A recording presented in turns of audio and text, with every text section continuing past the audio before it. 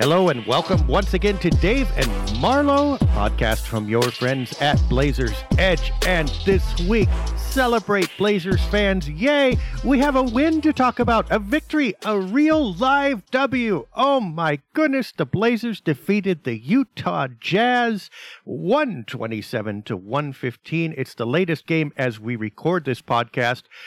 There will be another one against Chicago before you hear it, but for us, we're not going to take any chances. We're going to say that the Blazers are on a winning streak. And oh my goodness, how good it feels to have a little breath of air in the midst of all the darkness. Marlow, how do you feel about their success in Utah? Well, as you mentioned, in the mix of all the darkness, I've kind of got mixed emotions. You know, obviously you're looking at the standings. The 10 seed is a little bit out of play. You're looking at that situation where you get a top five pick, top six picks, something like that. So, kind of just waiting to see how everything falls. But I don't know. It's always good to see a win, but you know, at what cost? So I think that'll be a debate to have over the next couple of weeks. Oh no, a win that we didn't want. You're telling me that we got to celebrate, and then it's like, oops, maybe we shouldn't have done that. A little bit more of that in December would have been great. January would have been great. In March, not so sure. So it's always good to see a win. You know, more smiles with that. But I don't know. I don't know if it's worth it at this point. So, have you ever seen the movie Rounders, the poker movie with Matt Damon? I haven't. Okay, so you want to be the main character who, you know, ends up shooting for the World Series of Poker. Instead, the Blazers are his best friend Worm right now, who just can't do anything right. Like when he loses all their money, and when he wins, it's somehow worse. So, okay. Well, I mean, yeah, I don't know. Part of me still thinks that chasing for lottery position or, you know, tanking is a little bit, I mean, look, we're logical, we go by stats, but sometimes you feel like you get what you ask for. And when you start tanking or angling that way, I mean, I can get it big picture. I understand what the Blazers did last year. But like when you try to get it down to the seed and the slot and you try to take that away from someone else by actively losing, it doesn't feel like the basketball gods are going to reward you for that. I don't know. That's probably just my world, though. Yeah, I think that's well said. You know, when you try to play with luck like that, sometimes you can get snake bitten. So maybe it's better to go out there and just put your best foot forward. If we've heard anything about it this week, you know, Chauncey Billups and the crew, they're saying that they're going to go out and try to win every game. So they're going to be fighting, trying to get as many wins as they can, even if it hurts them in the long term.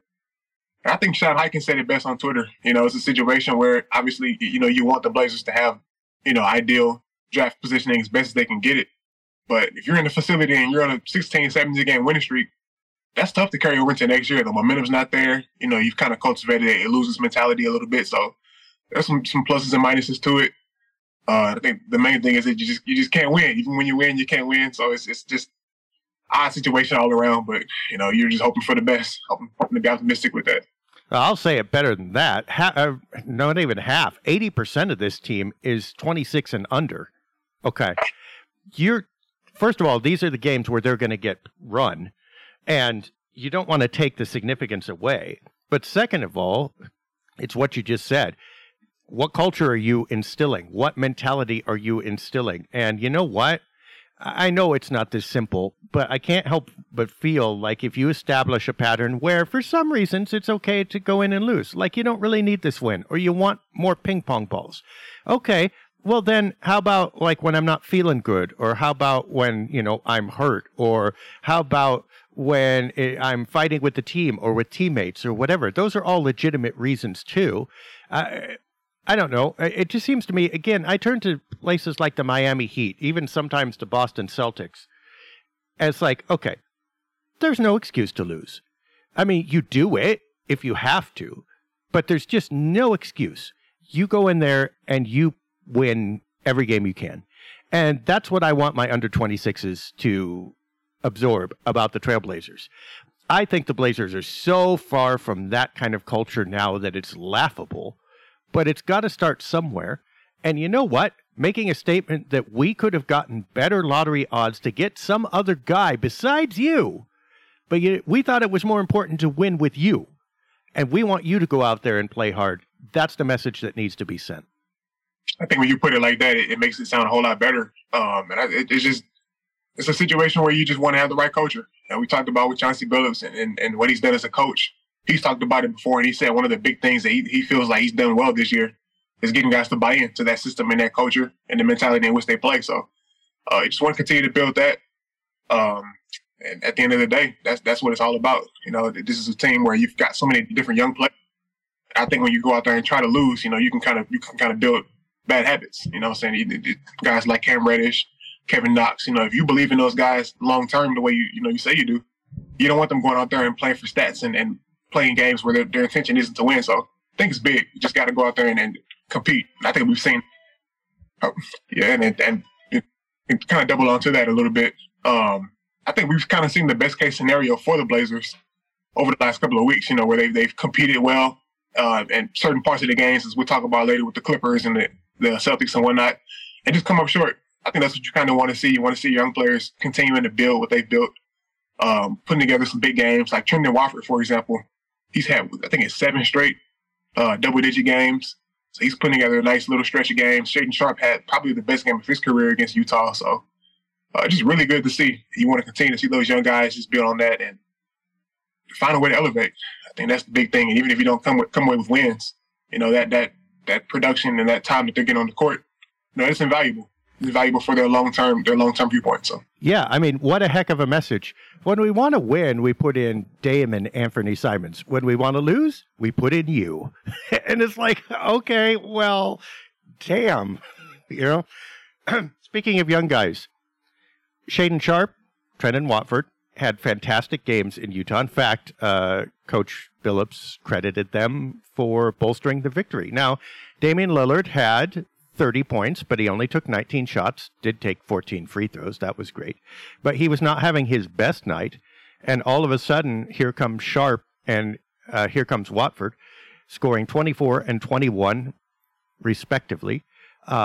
Watford had 5 assists, and Sharpe had 3. Sharpe, of course, had 4 steals. Watford had a couple blocks. So they're like filling in the entire spice cupboard with the box score and came out with a well-seasoned dish. How well, I don't know how to ask this. It's always cheap to go back and look, especially when the agenda has changed. How do you feel about Sharpe, especially not playing as much as he could have up to this point? I don't think it was a mistake. I think, you know, coming into this year and into, you know, November, December, January, Blazers had intentions on being a perennial postseason contender. So they weren't thinking about it in the sense of, we got to go give him 30 minutes to develop him. And with Sharpe, at the beginning of the year, we kind of looked at it and he was still a project. He was a question mark. And, you know, a lot of players they could have taken where they knew the identities of those players. They went with the mystery box and the guy with the hidden potential in Shaedon Sharpe. So I think it just comes down to that. So it's a situation where he's definitely, I think, he see the expectations in terms of what we kind of expected from him experience-wise. But I think that they're playing him right at this point. Now that the season is basically a wash, now you want to see him get minutes, get reps and do that. But to say that, you know, he should have played more in December, January is kind of ambitious to say, I would say. It's kind of the opposite of what you're saying. It's sending a message to the rest of the team that, well, in order to get on the floor, you've got to actually produce victories. Still, I mean, you can't look at a stat line like 24 points, 9 rebounds, 3 assists, 4 steals, and say, well, this guy wouldn't have helped us win. So I guess the argument would be that stat line probably would have been either very intermittent or non-existent in January, right? And now he's coming through, and after a year under his belt, he's ready to go forward. Do you think this puts into question at all in the summer whether they keep Sharpe or Anthony Simons? Is that even a discussion yet? I think it's always going to be a question, just because of the redundancy of what Lillard and Simons in that backcourt. I think we've already kind of seen what the ceiling for that is. So they're going to be trade. I think they're going to be trade situations that come about. And Lillard basically said in his press conference, he's like, well, he doesn't have any intention of continuing to be below average and tanking and being in the situation they're in now. So I think it'll be something to think about. And with Sharpe, especially over the last couple of games that he's played, he's really sort of, raised the ceiling up in terms of what he can be. I love what I think from him defensively against Utah, and I think that's going to be the big thing for him. So just thinking about it like that, I think you'll definitely get some questions about that this summer, as was the case with CJ McCollum and whoever came before that. It's always going to be a situation where you think about that. So I say yeah to that question. All right. Let's talk about a couple other players, especially in the context of that Utah game. I mean, we've got the other ones. We got Boston and the Clippers, too, but those were semi-familiar stories. The Blazers got run, right? But Cam Reddish, staying at relatively high minutes compared to expectations, having certain brilliant moments. I mean, when Cam Reddish makes a play, especially from the wing, you kind of perk up, right? And he gets that, you can almost read it in him. He gets that, I don't know, reddish look. And it's like, there's that twitch, there's that move, and all of a sudden something special happens, right? But then he also has plays that make you go, what the heck was he thinking? Is that just part and parcel of who he is? Is that youth and inexperience? What's going on with him, and how excited are you about the idea that he might come back as a regular rotation member next year? That's a good one. I would say to start it off, I think it's definitely some inexperience there. One thing to think about with Reddish is that he's still younger than some of the players that were drafted this past year, despite the fact that he was drafted in 2019. So he's still a project that we've ever seen one, and that fits what the Blazers have gotten. You know what I'm saying? The hidden guys that you don't know what they can do just yet. And you see it in his play. It's very. I think back to that New York game where I thought he was going to come out and really show, Tom Thibodeau and them what they were going to miss out on, and he didn't do much. So it's still very hit or miss. I think he's got some different things he can improve at with the shot selection, and picking his spots a little bit better. But when he's on, it's fun to watch, and I think he's got the potential to be a guy that can really elevate that second unit for the Blazers. So to answer that second question, I would say, yeah, I think he's definitely a guy that you want to continue to try to take a flyer on, especially since the Blazers don't really have a lot from that second unit. They've really improved over the last couple of weeks, but they don't have a lot to kind of build their brand on right now. So I would say going forward, he's a guy that you want to continue to invest in and see what you can get. Well, and I think one of the things that people miss is, even with the slightly slower pace of the league now, there's not, I'm talking about scheduling pace, not on-floor pace. Like, you get more days off between games, you get fewer 4 games in 5 nights. In fact, those don't exist anymore. They're still not practicing a ton. And a lot of that is load management, and a lot of that is changed expectations. But it's not like 1986 where, if you had 2 days off between practice, you would have 3 practices in those 2 days. You get to shoot around, you get some film work, but what happens is these younger players get to work out their issues on the floor. And in individual drills, of course, but that's not quite the same. So, yeah, you need to measure the development of the young guys over a season more than over a week. And I think that's a hallmark of today's game.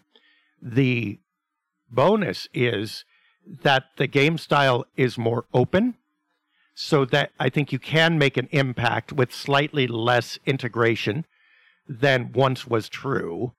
I mean, I remember like Drazen Petrovic trying to learn how to play, and there were just plays where he was just a loose cannon. I mean, you didn't even know. He wasn't in the right place on the floor. He was running around everywhere.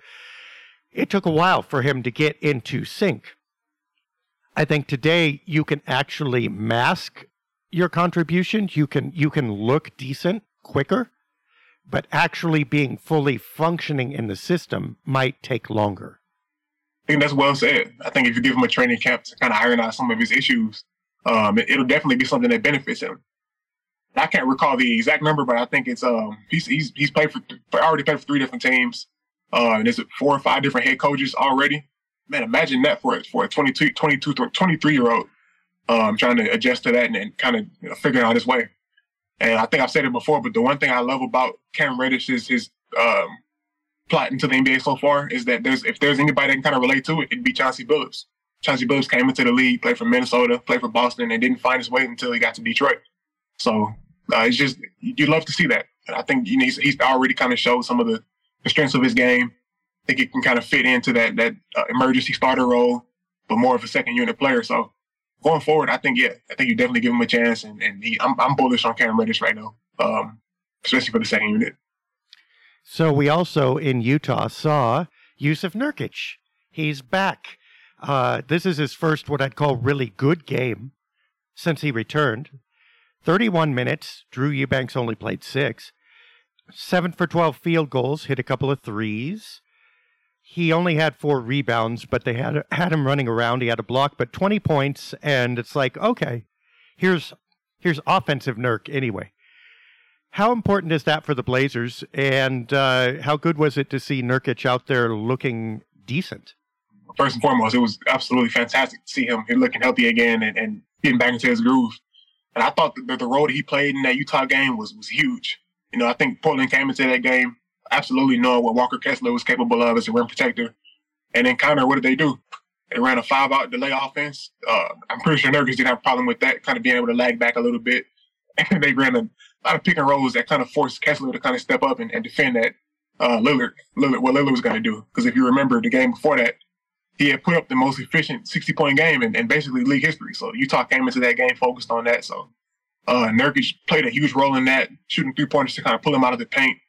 And it was huge. And I thought, you're looking at that game, you put him in situations where Utah's got to run Kelly Olynyk as their rim protector, and there's nobody scared of that. We might be able to score on that, me and you. So for Portland, it was great.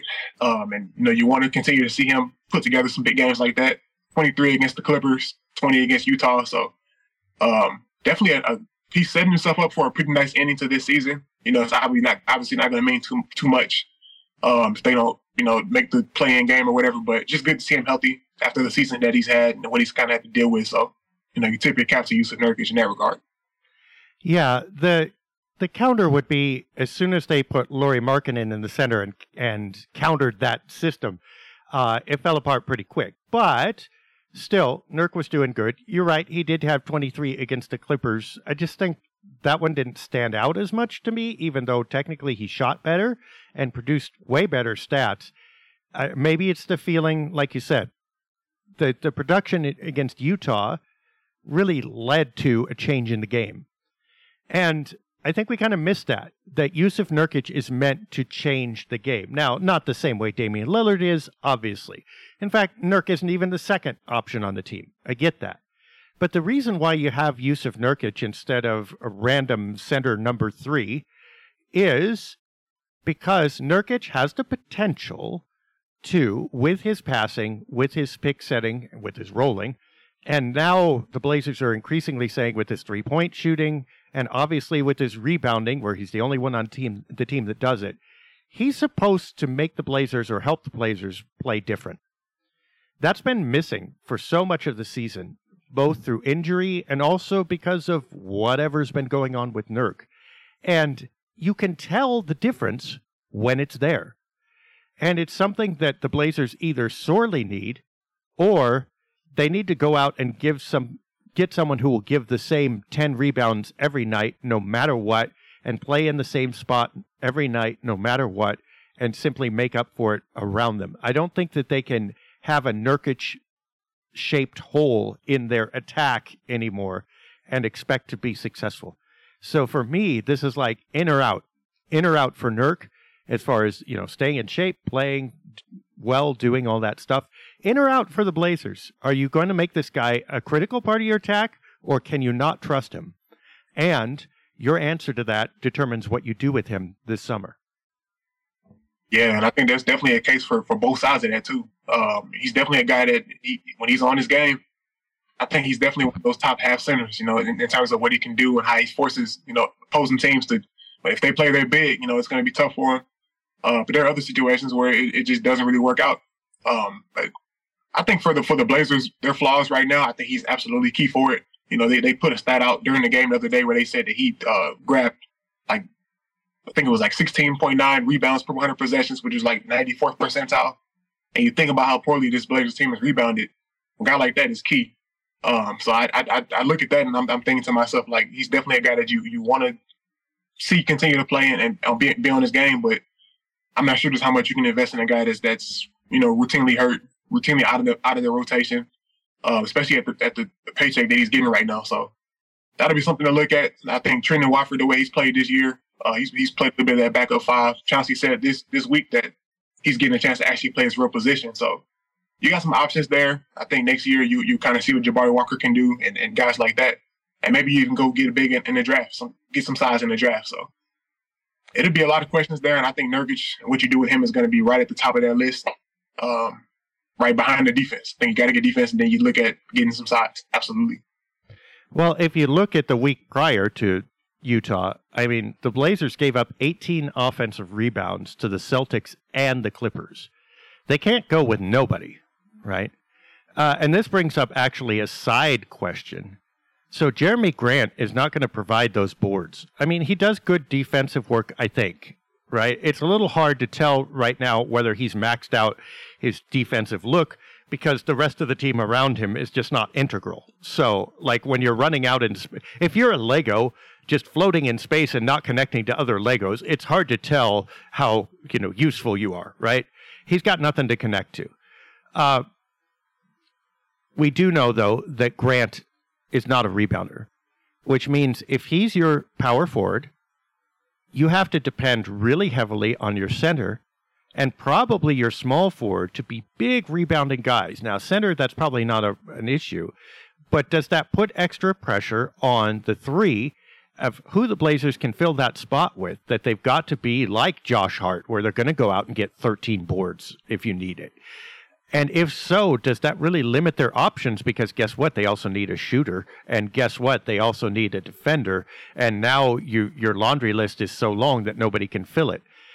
Do you think Jeremy Grant's shortcomings counterbalance at all his benefits? And would that call into question at all? Let's just say money's not an object and sunk cost isn't there. Do you think Jeremy Grant is still the ideal power forward for this team? I think he's the ideal power forward until you look at the options and see if there's anything better. I think that he's been put in a situation where it's tough. I don't think he can be your second best player on a championship level team or a big time postseason team like that. So he's kind of been put in a situation where he's kind of got to do that. And I think that the Blazers kind of expected that coming into the year. But he just doesn't do enough of the pivotal things that you need, like you said, the rebounding. I think his shot selection can sometimes be a little bit spotty. He can kind of get complacent and stand in the corner and shoot three-pointers too much. But all of that, even with that being said, he's still a fantastic player. He's going to make a wild play, every single game that he plays in. So I think you just kind of take the pluses and the minuses. And when it comes to, the long-term viewpoint, it'd be interesting to see what they do with him in terms of, paying him this offseason. But I think if you can get a situation where he can be the third best guy, or maybe the fourth, then it'll be a little bit better for you. But in the current situation, I don't really buy too much stock into Portland being great with him being that second banana on this team. Yeah, I mean, they're going to pay him because of the things I mentioned, sunk cost, and the actually thing you mentioned. What are the alternatives? Even if you cut him, you can't sign a player for that $30 million they were theoretically going to play him because you can't spend it. I think we saw what you're talking about exactly when Simons was down, when they were running Lillard and Grant out there. And not only was the defense not there, and that's not Grant's fault. Again, he's just not going to transform a defense all by himself. Few players can. But he was not really the second option on offense that when opponents were able to key on him, his offense came a lot more difficult and his production took a lot more time. As soon as he became the third guy now, and he's got one guy on him, and that guy is coming to rotate or whatever it is, or nobody's coming to rotate and it's just that guy, Grant looks golden. So it's an asterisk on the off-season trade designs. The Blazers, whatever move they make, if they get rid of Simons, who is the number 2, they better make sure that Sharp can fill that role, or they better get someone coming in who can fill that role, because if they don't, it's not just that person who's affected. I think Jeremy Grant will look worse as well. And that's well said. And to kind of double down on the point with Jeremy Grant and Simons, I think that you look at the way these players kind of work these days. It's a situation where I think when their scoring's down, I don't know if they do enough other stuff that you want to kind of see as far as defensive play, rebounding and playmaking and whatnot. And when you look at stars around the league, they're able to kind of recognize that, hey, the defense is down. I got to step up on this end. Even with Damian Lillard, when he noticed that, players were out, he went out and led the Blazers in rebounding. It was 3 out of 5 games. Like, that's just one of those things that you kind of want your top players, highly paid players, to kind of recognize right away. Like, I've got to offset some of the weaknesses here and be a little bit better here for the team. So with Grant and Simons, I think both of those guys are two guys that can kind of look at that as something to improve on over the offseason and whatnot. So that'll be key in terms of, I think, the next level for Jeremy Grant. I think he's still got another level he can get to, even at his age. So going forward, that'll be something I'm watching for, to see if he's able to kind of pick out different things he can kind of get better at when the shot's not there to kind of impact the game.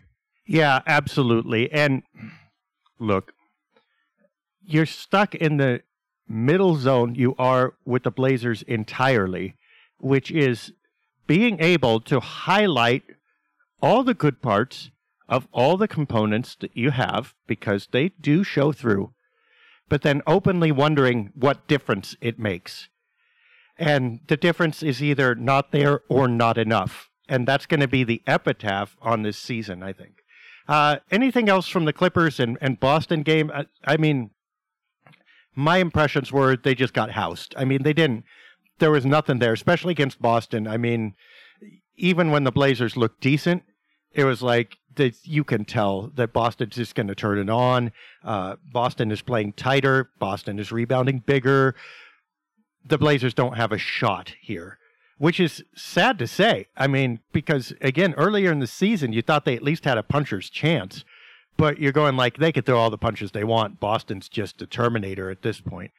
L.A. was a little better for me, I thought, but still not adequate. I don't know. What are your impressions for those games, or anything we need to know from that? I think with the Celtics game, one big thing was the 24 points in transition. Normally when you get a situation like that, it would have guaranteed a win. I remember writing about that when they hit that number, and they were like 8-0 earlier in the year. So even what they're doing well hasn't quite been enough. And as we kind of mentioned, the Boston Celtics kind of took it to them with 50 points in the paint, 18 offensive rebounds. So it's tough. And I think that with the Clippers game, I like the way they played in that first half. And despite the fact that they shot 6 of 29 from 3, earlier in the year, we kind of would have said, hey, if they shoot that poorly, they're not going to win. And they didn't win here, but they played well. I think I like to see the fact that we had, four different players from the second unit, 3 different players from the second unit with double-digit points. So I think that's a welcome sign going forward. It's been kind of interesting to see how they kind of tinkered lineups and how that plays out. So I think there's definitely some guys on this second unit that you want to take a long-term look at, especially when you bring Watford back to that second unit. Get Cam Reddish there, just guys like that. So they've got some promise there, some potential there. And that's a great site for a second unit that's been pretty bad this year. So going forward, you want to see that continue to get better. Yeah, and again, you look at the expectations at the beginning of the season. You're going, oh, Portland's finally deep. I mean, not only have they got Josh Hart as their 5th starter, which is pretty damn good, they got Gary Payton, right? They got Justice Winslow, who wasn't expected to set the world on fire, but when he overachieved and became a real hub in the opening weeks, you're going like, okay, they can make some serious noise here. And Shaedon Sharpe, hey, lottery pick. Just too, I don't know. It's like a recipe with no binding agent, right? Like there's no flour in that cake. You got some good ingredients, but there's just not enough to hold it together. So you mix it together, you put it in the oven, and it's either soup or it completely falls apart. And it's like, where's the binding agent for this team? Who's going to take all the components and stick them together? And you go, well, it should be the team leader, Damian Lillard, but first of all, he leads, he leads by scoring 40, and I'm not downplaying that's incredible, and he is, I think, a great locker room leader, great franchise guy, everything. But my point being, asking him to then also play, I don't know, the Draymond Green role before we figured out that Draymond Green was a jerk, or whatever it is that glue role is, that's a bit much. You can't be the franchise superstar and the glue and the leading scorer and the guy who, basically does everything. I don't think the Blazers have that. And the tough part is it's hard to trade for that, right? Because that happens in context. Those guys grow up into that role. And it's not like you're not the same person after you get traded, but you're in a completely different culture and organization. It's going to take you a couple years to become that glue, to bind to all the parts. Well, the Blazers don't have a couple years. So who's stepping up in order to do this? I don't have a real good answer for that.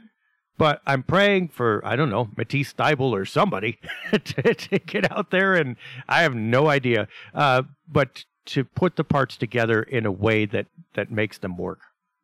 Yeah, I think it's really just that simple. It's just a lot of pressure on Lillard at this point in time. And every year they do the GM survey, and he's routinely voted as the number one leader, the guy that you would want to play for if you were a player. So he's got that going for him, but even then, that only gets you so far. You still got to have the on-court production. And the Blazers just kind of haven't had it. I think that'll be something to look at. How do you get the right kind of players around him? This will be the fourth time in 5 seasons that they've had a top 10 offense with him, at the helm. But the defensive end has just been, no matter who you bring in, whether you bring in, Robert Covington, Derrick Jones Jr., all the different guys they say are going to change this defense as a whole, just hasn't happened yet. So, you're hoping that, they don't run out of time on that. And I'm thinking about Lillard again. Like I listened to his press conference the other day. You sort of feel bad because he almost signed it kind of defeated. Like he kind of knew the season was over. And the Blazers were in a situation where they had to rebuild. He said he wasn't really interested in that. So I don't know. It's you want to see it happen eventually, but I think you just have to, for the Blazers, they've got so many different question marks. You just have to hope that one of those guys turns into an exclamation point where you kind of know what you're going to get, and it changes everything. But I don't know how confident I feel in that, so it's going to be a very weird situation. Yeah, I hate to use a military metaphor, but I will. I mean, Damian Lillard is the general, and the Blazers got one of the best generals ever. They've got an officer or two that are great. What they don't have is NCOs. They don't have a sergeant. They don't have that guy who's going to go out like, okay, I'm going to translate what those guys are aiming for to the rest of you guys and get this done, right? And every organization needs that person. It doesn't work real well when your generals also have to get in the Jeep, drive out to the field, and show all the people how and where to put up their tents and what hammers to use and all this stuff, right? Portland, I think, needs that badly. The criticisms of the coaching, I think, need to take this into account, too. Now, I'm not a Chauncey Billups defender. I'm less than you are in that field. But I will say this. I think Chauncey's laying out the game plan.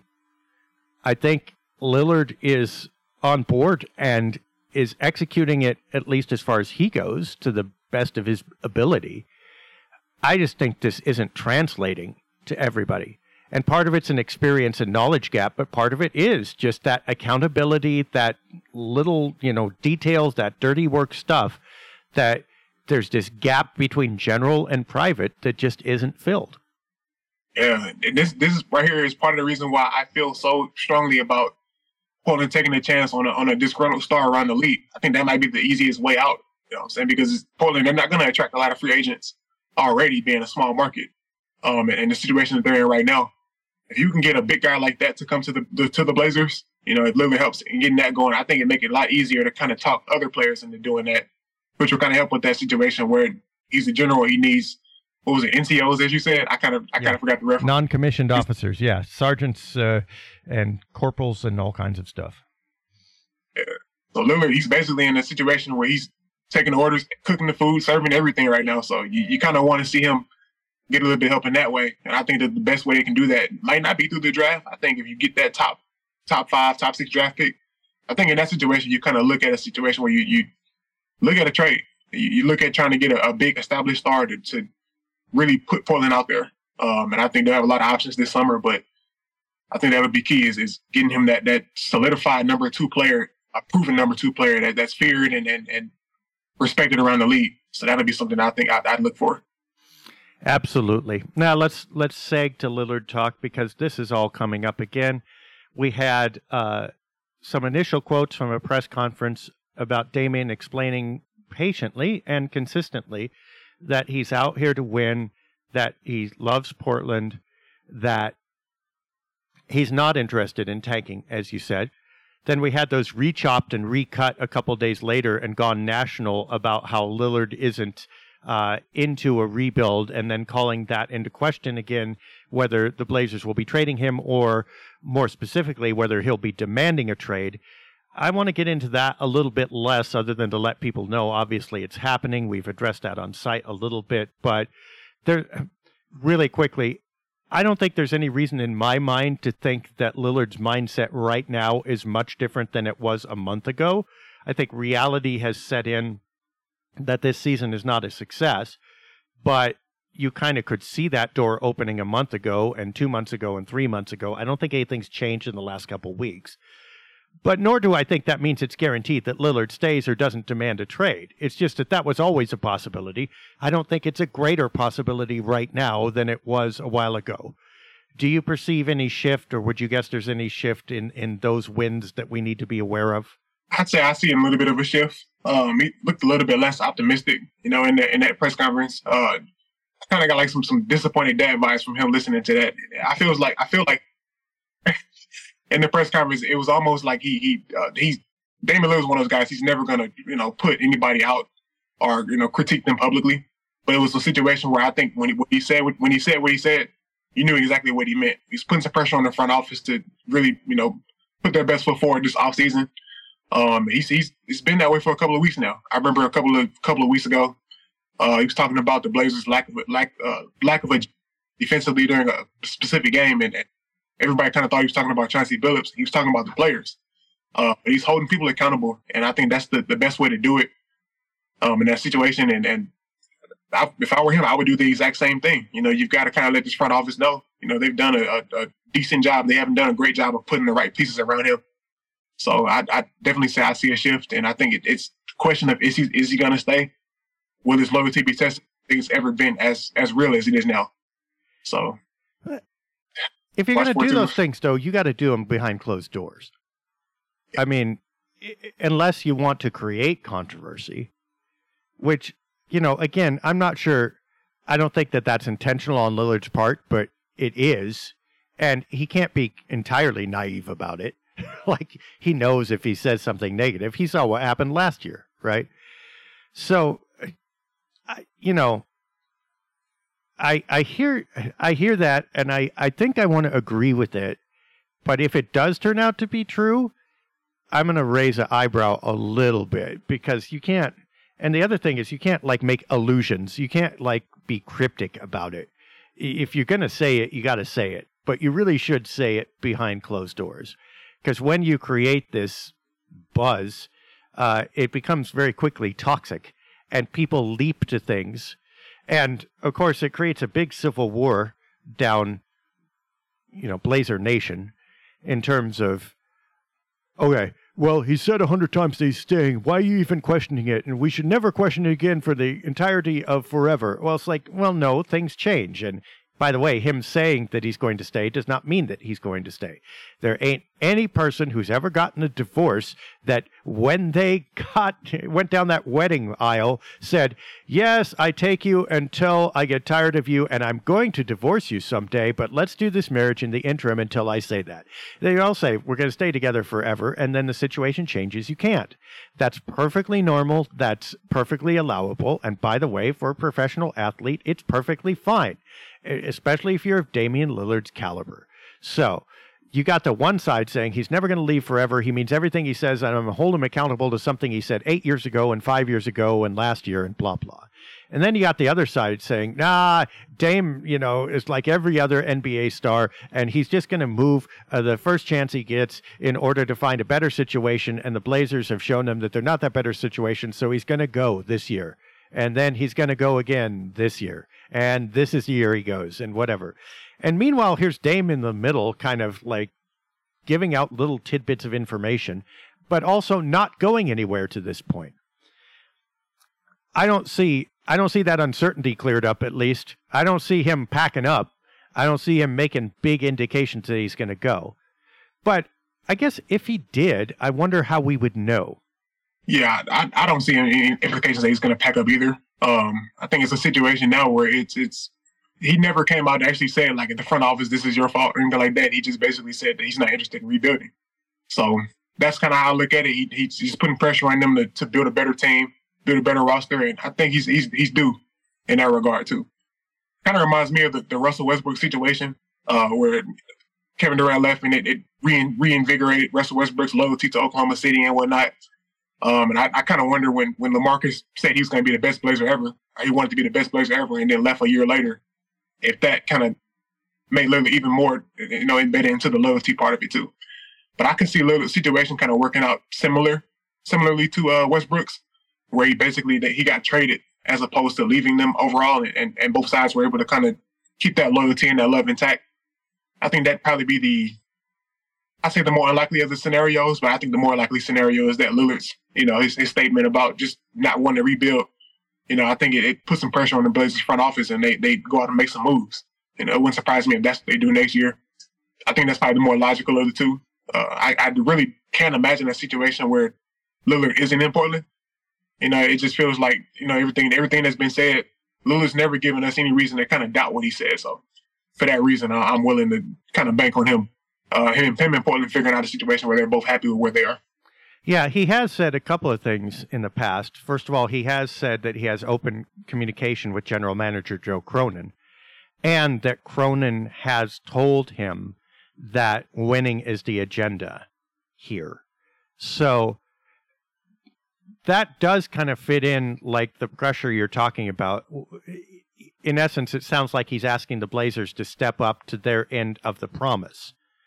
Now, there is a shadow implication there that if they don't, his approach may change. And again, there may be underlying justification for that change in approach.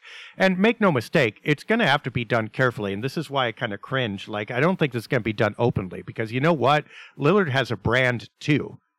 And Lillard's brand is not going to look great if he has to very openly force a trade. Now, I say that with a caveat because 99% of the world will cheer. Okay. At the same time, he has said over and over again how loyal he is to Portland. And there will be this undertones of, well, okay, that didn't turn out to be true. You're just like everybody else. You want to chase wins. I don't think I don't think he wants to undergo that.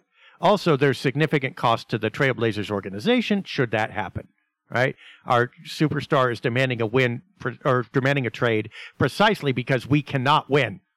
All right, that looks bad. So I think both sides would want to negotiate it a lot quietly if it were happening, and I think that is the way it should be done. Now, here's a question for you. Ready for a conspiracy theory? If they really were at this point last year, okay, remember when all the buzz was there, and if they really were there, what would Lillard's trade value have been?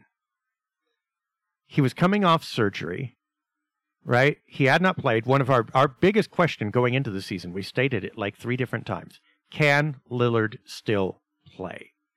And as long as that question hovered, his choices of destinations and their recompensation for trading him, or compensation, were not as great. How has that changed now? How valuable is Lillard right now? Where could he go right now? What could the Blazers get for him right now? If this were underneath the surface, him playing this season exactly like he did, and him being given the space to produce exactly like he did, while at the same time the team begins to retool and get younger under him once it was, and by the way, I don't think this would have been pre-planned.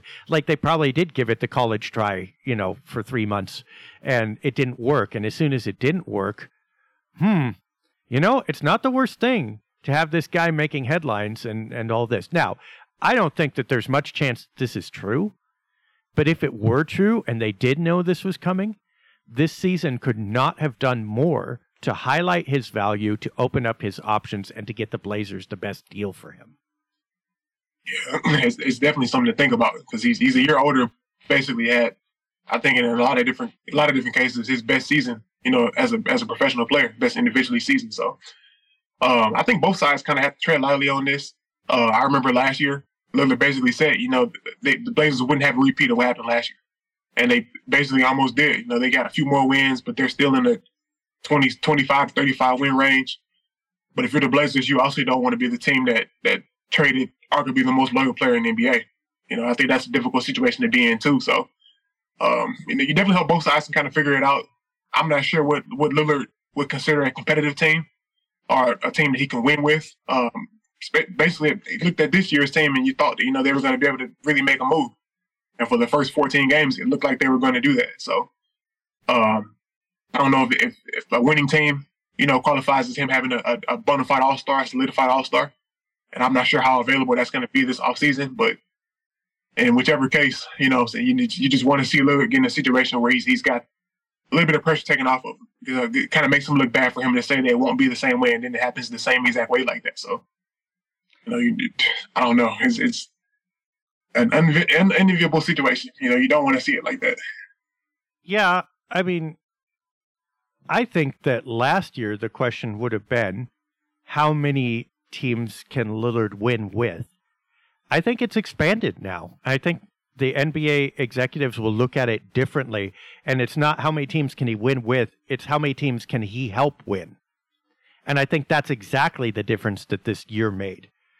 And at this point, I'm thinking it's almost anyone north of the Pacers. I mean, there are some few exceptions, and also there are some teams that already have all-star point guards that obviously he probably wouldn't fit with, okay? But if you look at the Pacers, the Jazz, the Raptors, the Pelicans, the Lakers, the Mavericks, the Hawks, the Timberwolves, the Suns, the Warriors, the Nets, the Clippers, the Heat, maybe not the Nets, that's since they traded everybody, Clippers, Heat, Knicks, Kings, Grizzlies, Cavaliers, 76ers, Nuggets, Celtics, and Milwaukee. If abstractly any of those teams added Damian Lillard, you'd be going, they've got a shot. They've got a shot now. That's a whole lot of teams. Okay. Last year, again, that list wouldn't have been, you would have taken the top six and said, if Dame can play, they look really good. Let's hope he can play. So, I mean, there's your conspiracy theory for the day. That if this was a possibility last season, like everybody said it was, but it wasn't the right time and it wasn't the right situation. And also keep in mind, when did Dame sign his extension? That was 2020? Yeah, I was like really recently. So it's like that extension question was right there. Like, not just can he help you win right now, and not as if he's worth this year's salary, but is he worth $63 million in 2027, right? Okay. Right now, you're not even asking that question, are you? You're going like, whatever I have to pay later, just put it on my bill. I'll take Damian Lillard, thank you. That's huge, huge difference between basically what will be July of 2023 and July of 2022. So anyway, there's your Dave conspiracy theory. I don't think it's true, but it's interesting to think about. Last question on Dame, and really last question of the podcast. Here's the other thing.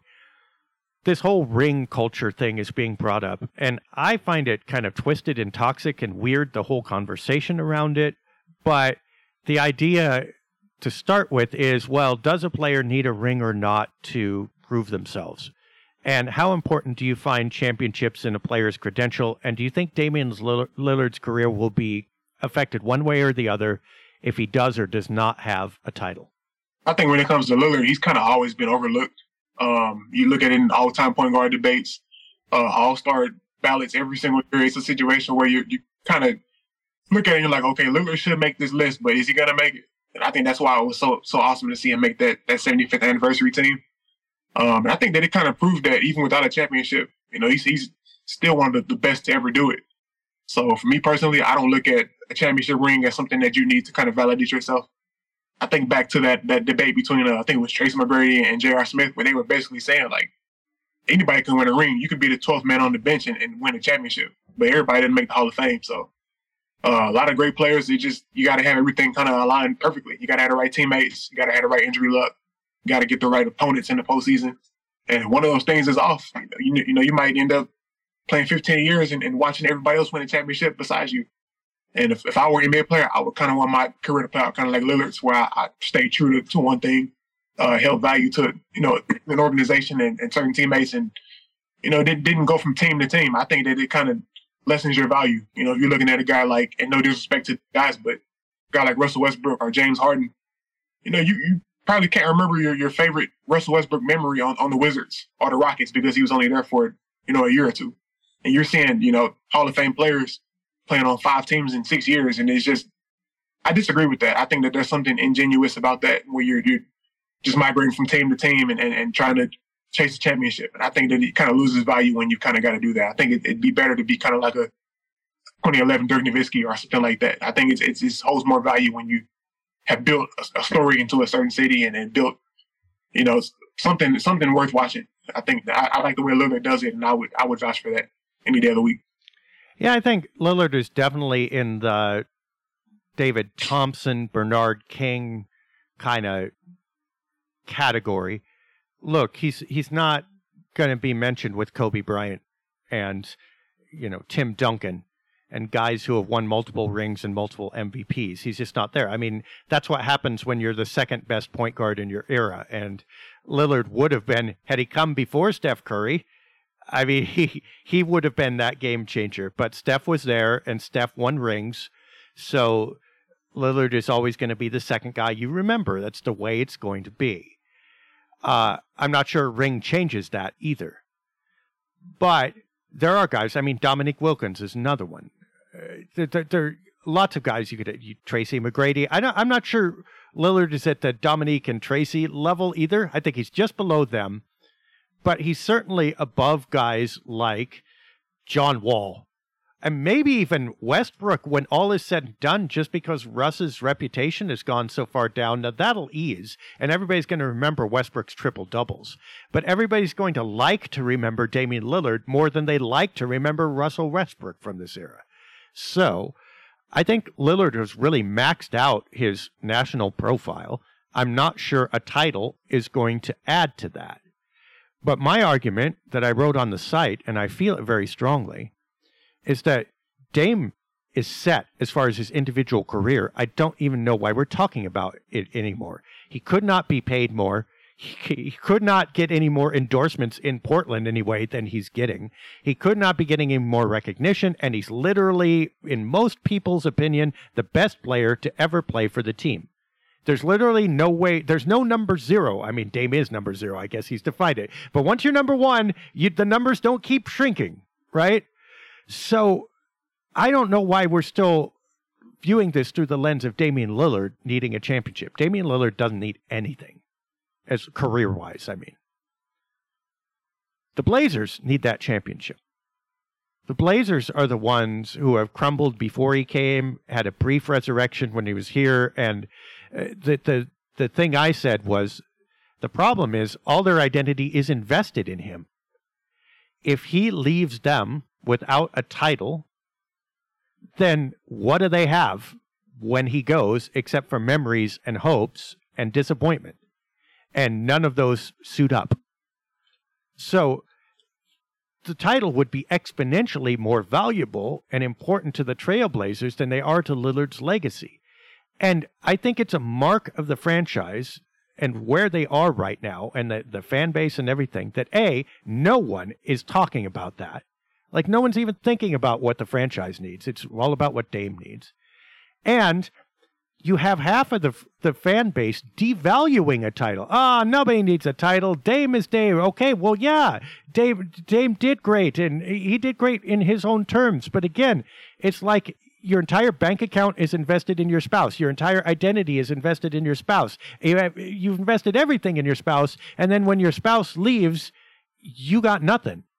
That's not a healthy relationship. And I'm not saying Dame hasn't been healthy. I'm saying devaluing the value of the playoffs or a title or whatever it is for Portland. This is still an NBA franchise.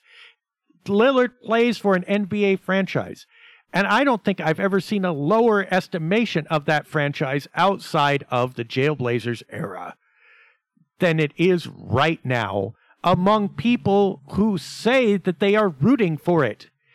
And I that disconnect is right there. And the only thing that I see resolving it is actual on-court success to redo that culture and to redefine success as actually winning instead of all the other crap that we've said it is, to cover the fact that we haven't been winning for the better part of 2 decades now.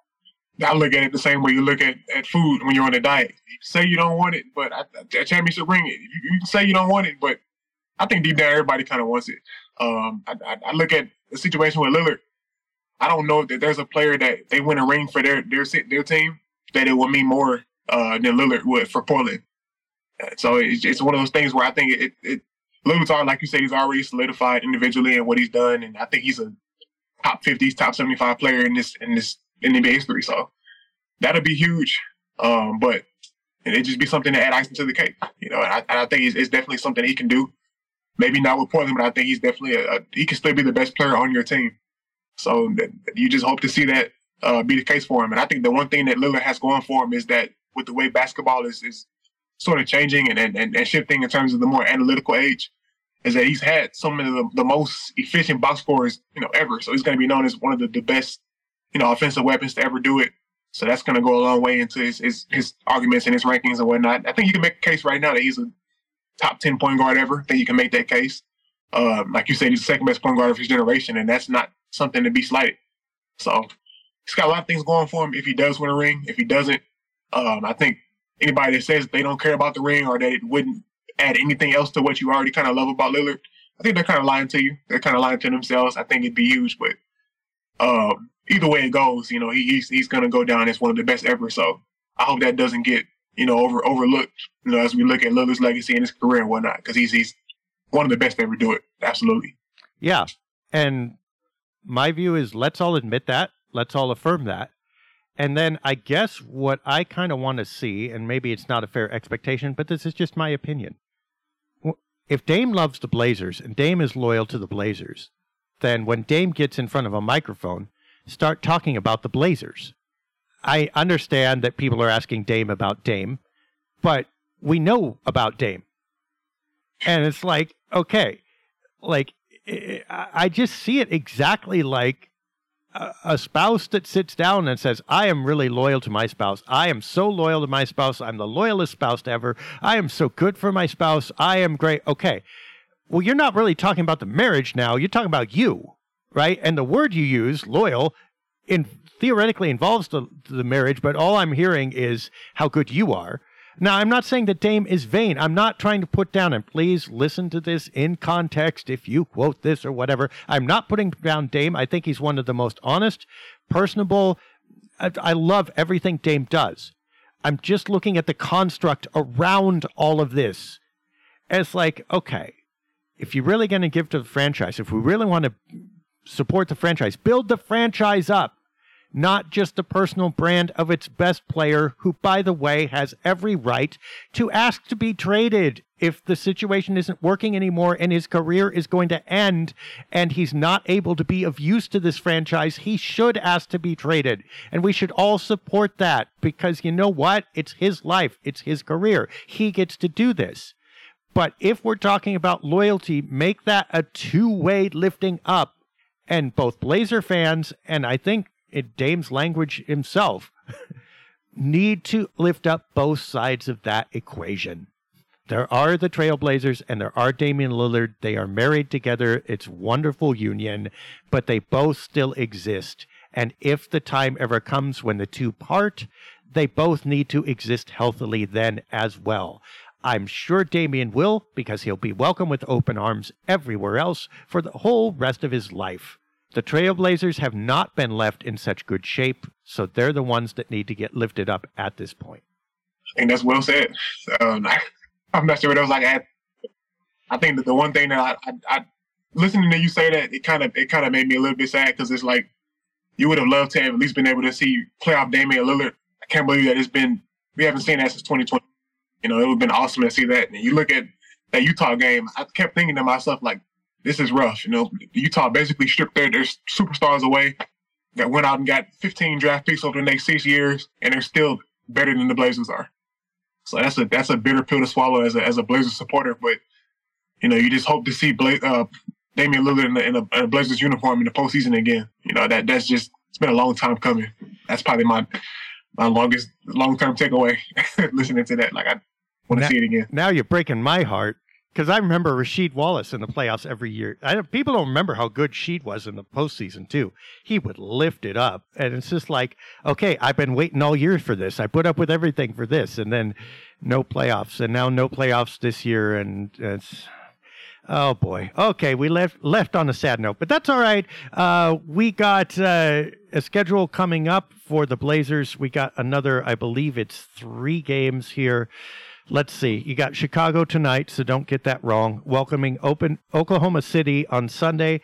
New Orleans, again, they're back on Monday. Like, they never go away. Why? We're seeing way too much New Orleans lately. Sacramento on Wednesday, so it's actually 4 games before we speak again. All at home. Chicago, Oklahoma City, the Pelicans, and the Kings. What do you think? Is the winning streak going to continue? We're going to see 5-0 in the last 5, or what? Goodness. Well, they've come out and they've said that they're trying to win every game. I'm not sure that they've won enough games, even when they've said that. So I'm gonna go 1-3. I think that I can't see them losing all 4 games at home in front of the fans in the Motor Center. I think that'd be a very bad look.